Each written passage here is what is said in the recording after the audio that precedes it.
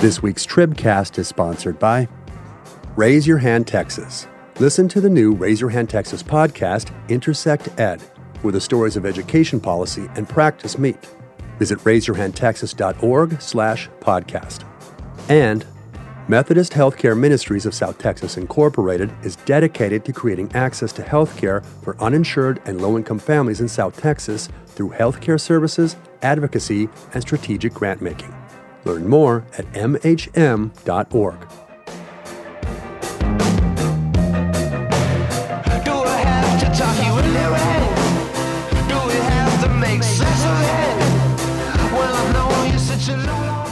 Hello and welcome to the Texas Tribune Tribcast for July 28th, 2021. My name is Matthew Watkins, Managing Editor of News and Politics for the Texas Tribune. And this week I am joined by Executive Editor Ross Ramsey. Howdy. Hey, Ross. Health and Human Services reporter Karen Harper. Hello. And reporting fellow Heidi Perez Moreno. Hi.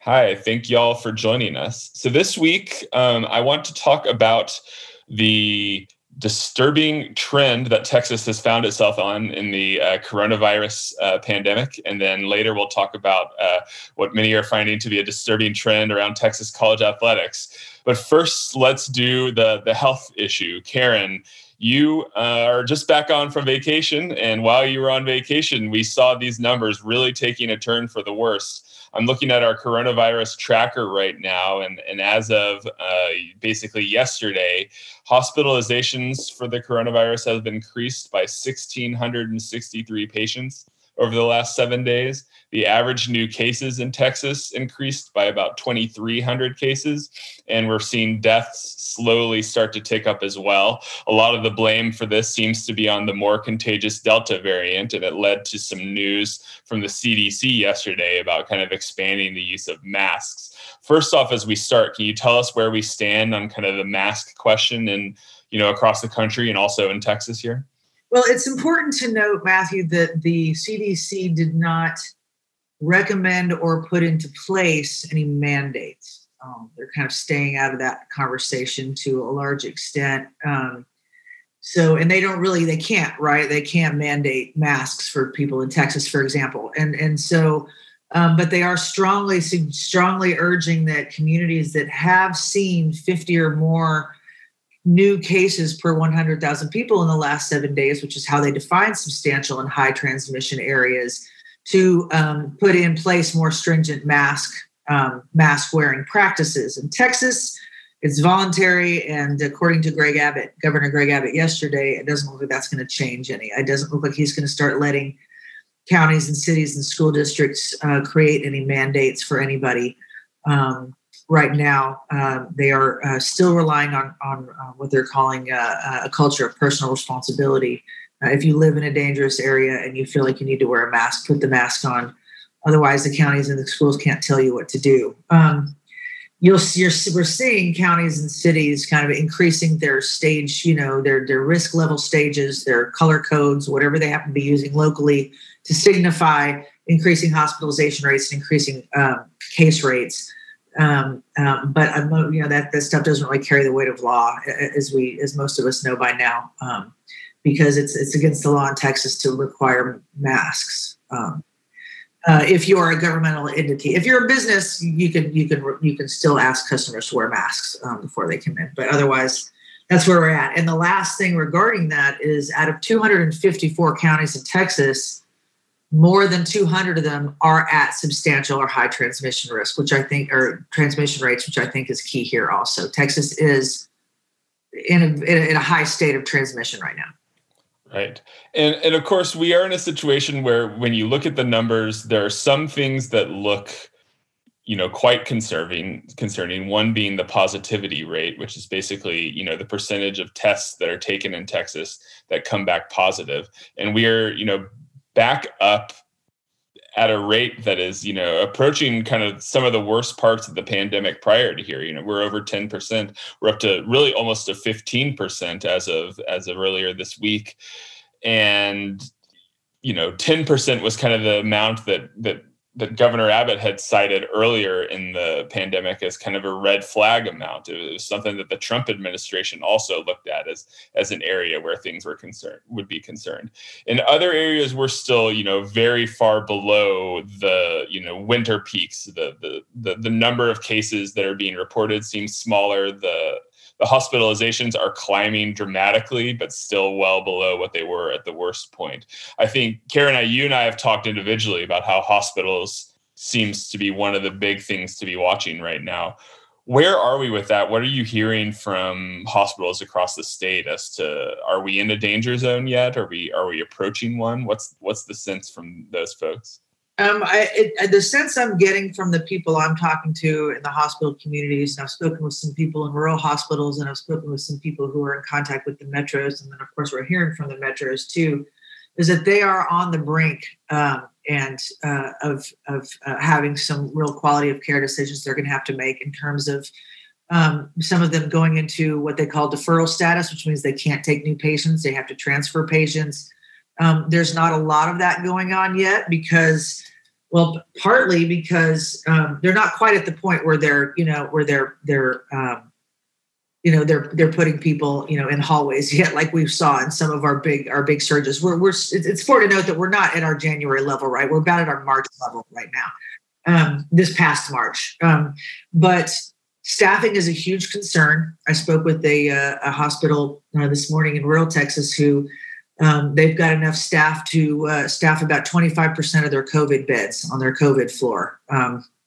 And they saw their COVID admission rate double just overnight last night. And then we've got the large hospitals that have gone on and off this status, being able to take new patients or not. And what's really the big pressure point for them at this point is staffing.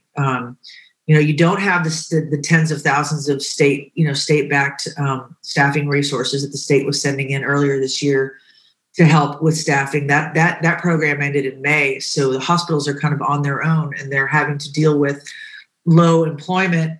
Low staffing rates because these nurses are fatigued. They got out of the business. They're sick, or they're finding other jobs that are better paying that are kind of these traveling nurses, strike force type teams. So, we're not where we were at the worst of the surge yet, of course, but in terms of hospitalizations, they're up dramatically. They're up in some cases, double and triple what they were seeing just at the beginning of the month. And nobody knows how bad it's going to get. 8 out of 9, which is upwards of 90% of the hospitalized people appear to be unvaccinated, according to the numbers they're able to gather.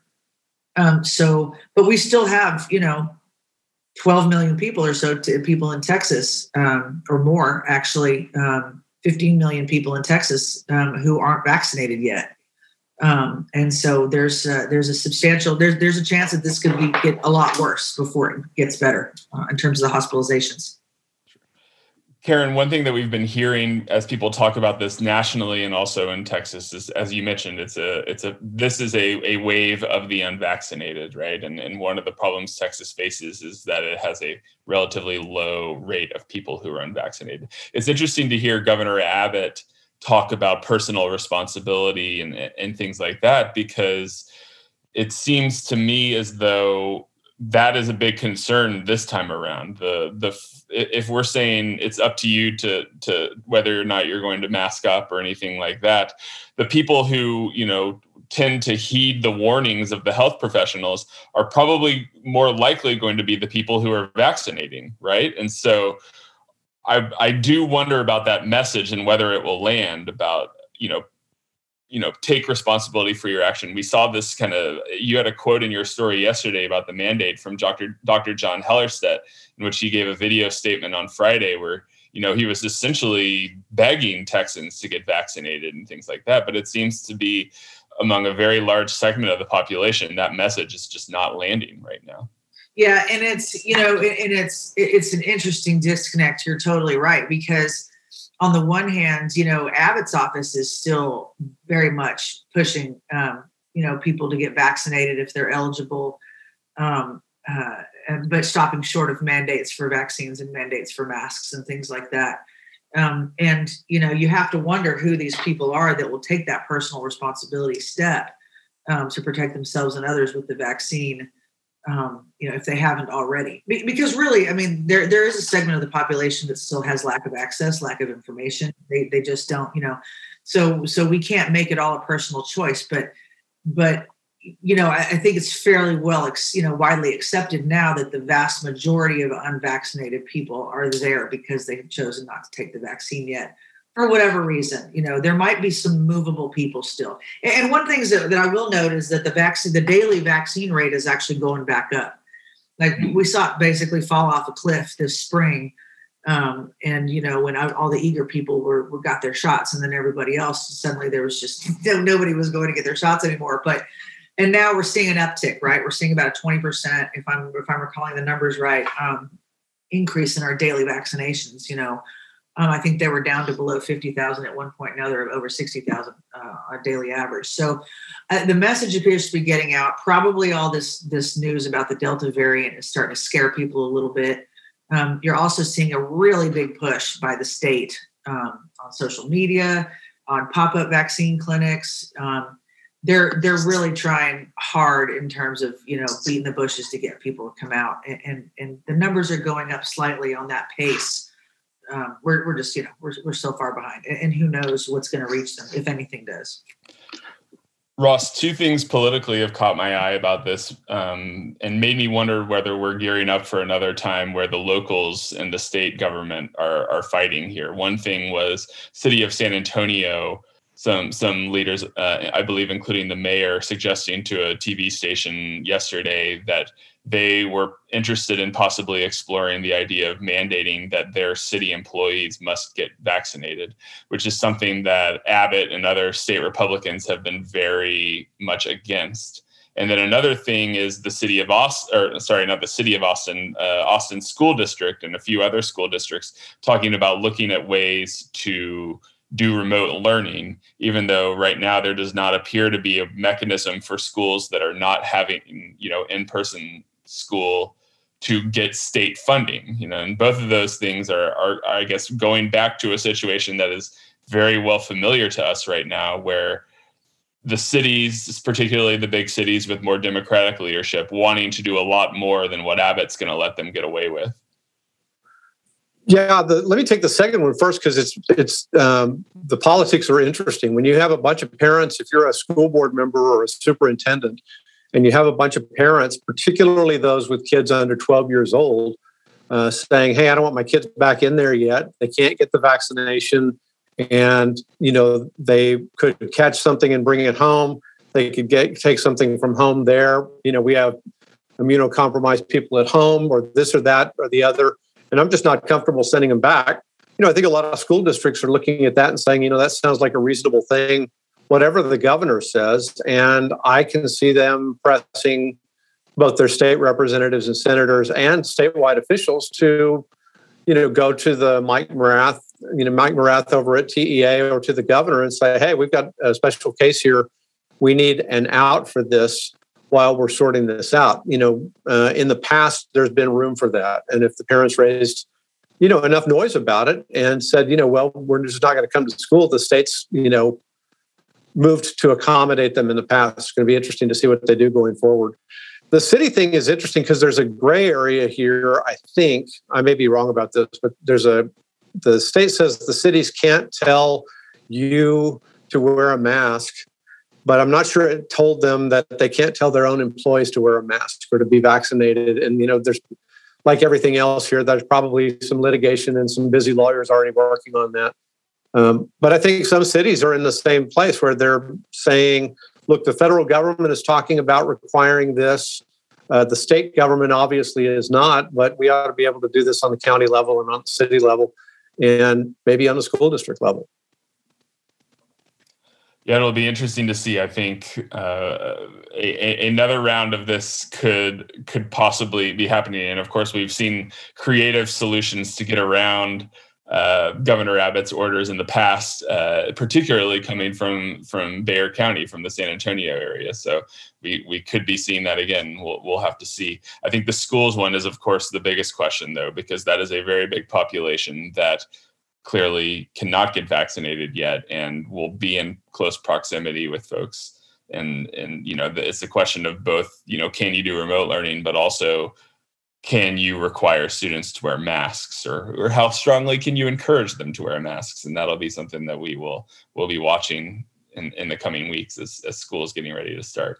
There's a tension between you're requiring my kid to go to school and you're barring my kid from taking the precautions that I want my kid to take.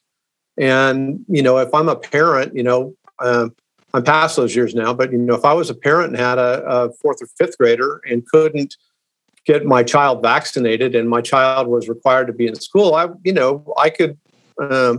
can see a situation where I would regard that as the state putting my child at risk. Yeah. And this is just such a tough situation for the schools, because we've experienced this where this was supposed to be the time where this was supposed to be the year where the schools really needed to catch up from so much learning loss from remote learning and everything that has happened over the last year and a half. And now here we are right about when it's time to start that. And there's this other huge obstacle that's being thrown in there as well. It's definitely a big challenge. All right, well, let's take a break and hear from our sponsors, and then we'll come back and talk about another education issue. Meadows Mental Health Policy Institute. Join us at this year's Engage and Excel virtual conference and turn the tide on mental health. Early bird registration now open at mmhpi.org. And Texas Conference for Women. In this new episode, renowned journalist and best-selling author Malcolm Gladwell shares inspiration and advice for leading boldly and meeting the demands of the new world of work. Listen at conferenceforwomen.org. Okay, so we've talked about a pandemic. We, of course, still have Democrats who have absconded to Washington, D.C. to block a special legislative session. Lots of big news in the Capitol and Texas state government, but there's one thing that can knock all those things off the front topic of conversation among lawmakers, and that's college football. And it, believe it or not, we had something that came in here and really grabbed the attention of not just the higher education world and the sports world, but the politics world in Austin as well.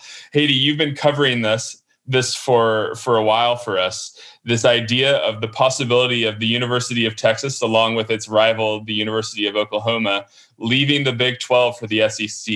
Can you talk us through what's happened in the past week and where we are in this kind of discussion right now? Yeah, so this discussion began last week when rumors surfaced that UT Austin, University of Oklahoma, sorry about that, would potentially leave the Big 12 and join the SEC. And, the Big 12 currently has 10 schools with about 3 Texas schools, not including UT already. And the SEC has Texas A&M in there. So there's definitely a mix in there. So, a lot of this started there, and it kind of just had some... there was a lot of discussion from lawmakers on how to react to this, especially because this would have really drastic effects on a lot of the Texas schools who are currently part of the Big 12 right now. So it was a lot of speculation, later last week. And then we got some confirmation on Monday and Tuesday when UT and Oklahoma released a joint statement Monday morning that it would not renew its sports media contract with the Big 12. That's going to end in 2025. And that was really the first formal signal that it was planning on leaving the athletic conference, on a confirmation, but, just, speculation there. And the day after, after all that speculation, they released another statement. They released a letter to the SEC basically requesting membership to the Southeastern Conference starting in 2025, July 1st to be exact. So, precisely when they end with the Big 12, they, would hope to be part of the SEC. And, sources from the Big 12, kind of talked about how UT and Oklahoma, it wouldn't fully guarantee that the schools have to remain in the Big 12 through 2025. There's a possibility that they can pay a penalty of more than $75 million for leaving the league early, and they would still give that required 18 months notice, and that's per the Big 12 bylaws. There's also speculation that OU and Texas would not be bound by the Big 12's contract if the conference dissolves before 2025. And, if the future of the conference is in doubt, other schools might be looking for sort of a landing spot of where they might go, because Texas and OU are definitely very big schools in the Big 12. So them leaving would have really drastic effects on that. And so the next step for this in this saga will really just belong to the SEC. 11 of its 14 presidents have to agree to extend an invitation to the two flagship schools, but it's really unclear when this takes place. The SEC commissioner said in a statement that, the SEC hasn't actively pursued new members, but, it wouldn't mind, adding along some new members if there's consensus among members. And I mean, the only school that has really made an active statement opposing this would be Texas A&M. They've made it clear that they, really want to be the only Texas school in the SEC. Yeah, the way this has played out, setting aside just the political, actual politician wrangling, which we'll get to later, but the way this has played out just among higher education and sports politics has been really fascinating. Of course, the news broke last week. Brent Zwerneman, the A&M beat writer for the Houston Chronicle, breaking the news during SEC media days, right around when the A&M football coach was about to kind of take the stage and start talking about the upcoming season.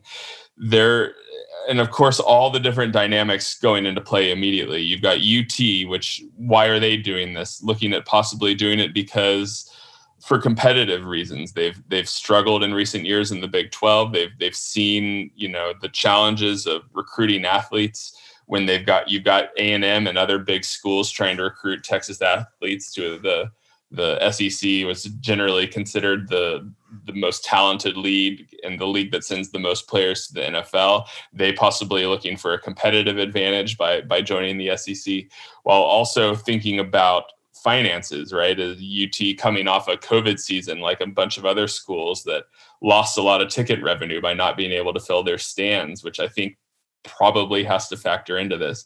Then you have A&M, which has kind of prided itself as the only SEC school, immediately expressing their opposition to this. And the kind of news coming out that this had been something that had been in the works for a long time, kind of without A&M knowing about it, and maybe a little sense of betrayal there. And then, Haiti, you mentioned the three schools that remain in the Big 12 from Texas: TCU, Baylor, and the University of Texas, and Texas Tech University, all schools that make a lot of money from their membership in the Big 12 and could stand to really lose a lot of stature and possibly tens of millions of dollars each year without being associated with UT and OU in the Big 12. So a lot of kind of people mad at each other for a lot of different reasons, and in a way that has been pretty fascinating to watch, Ross. You wrote a column about this, about how, this is one of those political stories where the impacts are immediately apparent, and that often tends to lead to a lot of hurt feelings and anger among people involved, right?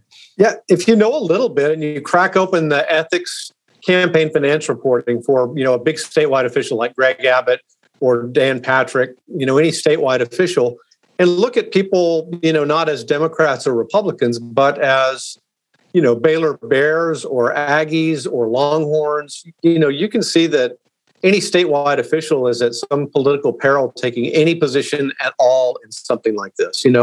If Greg Abbott, who is a graduate of the University of Texas and of Vanderbilt's law school, Vanderbilt's a member of the SEC, if he leans that way and leans toward, Texas, one of his big donors is a guy who the stadium at Baylor is named after, Drayton McClain.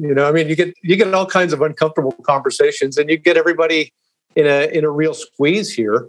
The last time this happened, when they formed the current Big 12, all the big players got involved, and all the allegiances had to do with either the schools that they went to or the schools that they represent.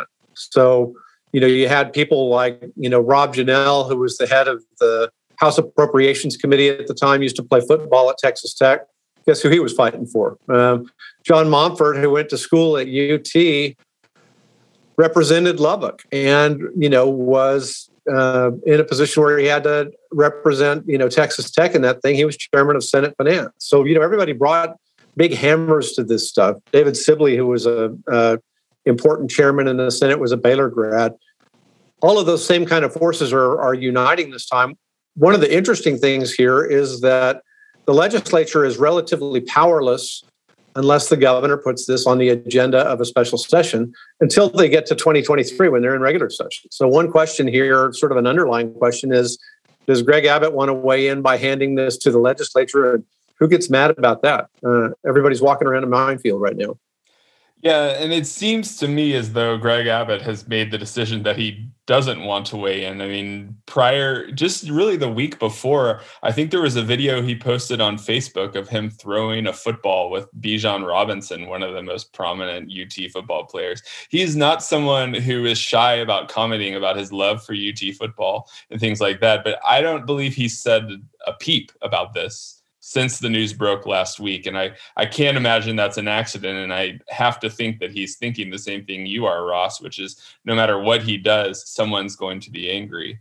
But the political aspect of this that you brought up is very, very important. You talked about the strong political allies that Texas Tech and Baylor had back in the 90s when this happened. Of course, Tech, Baylor, TCU, Rice, UT-A&M, a bunch of those schools were in the Southwest Conference back then. And when some schools worked to join the then the Big 8, what later became the Big 12, a lot of people look at particularly Baylor and Texas Tech as having that strong political support from Bob Bullock, from a Baylor Bear in the governor's mansion, and see that as a reason why they won that golden ticket to get into the Big 12 conference. This time around, the governor is a Longhorn. The lieutenant governor is a University of Maryland, Baltimore County graduate, kind of a neutral observer on this. There are some prominent boosters. Of course, the chair of the House Appropriations Committee is an Aggie, Greg Bonin. The Calendars chair, a very important position in the Texas House, is Dustin Burrows, who represents Lubbock. And we wrote about how Bonin, Burrows, Lois Kolkhorst, a Texas senator who chairs the Health and Human Services Committee, I believe, and is a former athlete for TCU, tried to get a meeting or got a meeting with the governor's office about this, but did not seem to get any action on this. They filed legislation, but as of now, they seem fairly helpless. Of course, Heidi, you have written about the Lieutenant Governor Dan Patrick, who has created kind of a special committee to discuss this, and they're meeting on Monday, right? That's the plan for that. That one being chaired by Jane Nilsson, I believe a University of North Texas graduate, maybe a bit of a neutral party there. But what are we hearing about what's going to come from that hearing, Haiti? Anything at this point? Yeah, so definitely that hearing. I mean, the Texas Senate Select Committee, to study athletic and economic impacts in the colleges in the state. Sorry about that. Is it okay if I repeat that? Okay, so sorry. So yeah, with Lieutenant Governor Dan Patrick wanting to set a committee to study the athletic and economic impact other colleges will face with UT Austin's exit. I mean, there isn't much word on what specifically will be discussed, but there definitely can't be any specific legislation or things that can be passed, with House Dems breaking quorum right now. A lot of this feels very symbolic because not much can happen, even if Governor Abbott does add these things to the sort of special agenda. Right now, legislation bills that have been filed feel very symbolic. There was that bill that was filed by Representative Burrows that has a lot of support, around 30 co-authors, but really all of that legislation right now feels halted and sort of symbolic because, if House Dems don't come back, not much can really happen on that front. Yep. I think one thing that we've seen from people, particularly on social media, whenever I tweet this story, I immediately get a reply from someone saying, I can't believe that our state leaders are wasting their time talking about college sports and things like that. But it is worth emphasizing how big of a deal this is for, in particular, Texas Tech, TCU, and Baylor, where, as Haiti, your stories have mentioned, we're talking about, upwards of nearly $40 million in annual payouts from the Big 12 Conference that come largely from TV deals, and how possibly those deals fall apart with the exclusion of UT and OU in this. On top of that, TV deals were a big part of the conference realignment discussions in about a decade ago. But things have changed a little bit back then. At that time, one of the big issues was cable subscribers, right? And schools like Baylor, TCU, and Tech, maybe they weren't the most dominant programs in Texas, but there was enough interest in those programs in cities like Austin, Houston, Dallas, big metro markets, that cable providers wanted to spend the money to make sure that they had the channels that had those teams on their kind of rosters. But now we're talking about TV deals that are starting in 2025, in the era of cord cutting, where maybe some of those issues are not as important anymore, where getting the Dallas market or the Houston market or things like that might not be as valuable as just the raw number of people who are interested in watching their games on TV. And there was an interesting report in The Athletic this week about how the vast majority, we're talking about like 27 of the 30 most watched TV games of Big 12 conference games involved either Texas or OU. And, one thing that I think they're facing is that TV interest going to be there if those two teams aren't there? And if not, where do they go? Do they try to join another power conference? If they are, they're going to have to financially justify that to the conference's other members of whether another slice of the pie that they would be taking out is outweighed by the amount of money they bring in. And I think there's a real concern among these programs that this could lead to them not being in what is kind of considered a Power 5 conference. And one thing that we've seen is that a school like Texas Tech, due to their membership in the Big 12, it's not just the TV money, it's also the attendance to the football games and things like that, the ability to sell tickets. It allows those programs to have their athletics departments be self-sustaining. They're not necessarily bringing in profits, but they're preventing the need of having to have the academic side of their school pump money into those athletic departments to sustain those programs.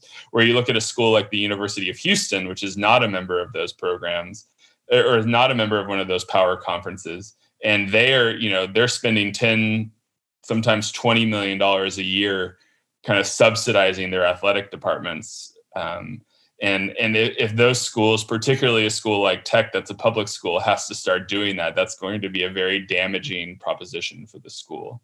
So we'll see what happens. I think it'll be very interesting to watch this hearing and see where we go from here. I mean, I think one thing that seems clear is that this train is moving, and if something doesn't change soon, these hopes, the Dustin Burrows, the efforts that are being made are, it's possible that they could come too late. Okay, so this will be something that we're going to continue to watch. I think there's going to be a lot of fireworks continuing in this, both in the hearing next week and the vote by the SEC and the politics as this will play out over the coming weeks, months, and days. I want to thank, though, Ross, Haiti, and Karen for joining us this week. I think that's about it for us. I also want to thank our producer, Michael Ray, and our sponsors, Raise Your Hand Texas, Methodist Healthcare Ministries of South Texas, Meadows Mental Health Policy Institute, and the Texas Conference for Women. We'll talk to you all next week.